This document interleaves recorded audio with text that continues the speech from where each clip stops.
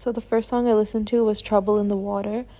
And I don't really feel like this song advised my daily actions because I feel like it's referring more to corporations and like those and like big companies that sort of pollute the earth and give like an overcharge for basic necessities.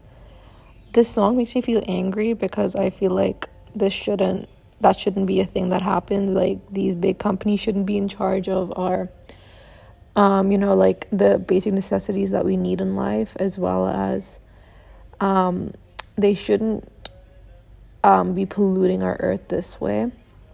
I haven't heard this song before, actually. And what stood out about me was the lyric where he says, and then he made man, and then came slaughter, slaughter, slaughter. Everything was peaceful until you showed up on the land, because, like, before humans came, I feel like the earth was, thriving, and then we came and we made civilizations, and then we made technology, and now we're ruining the earth with everything that we're like doing.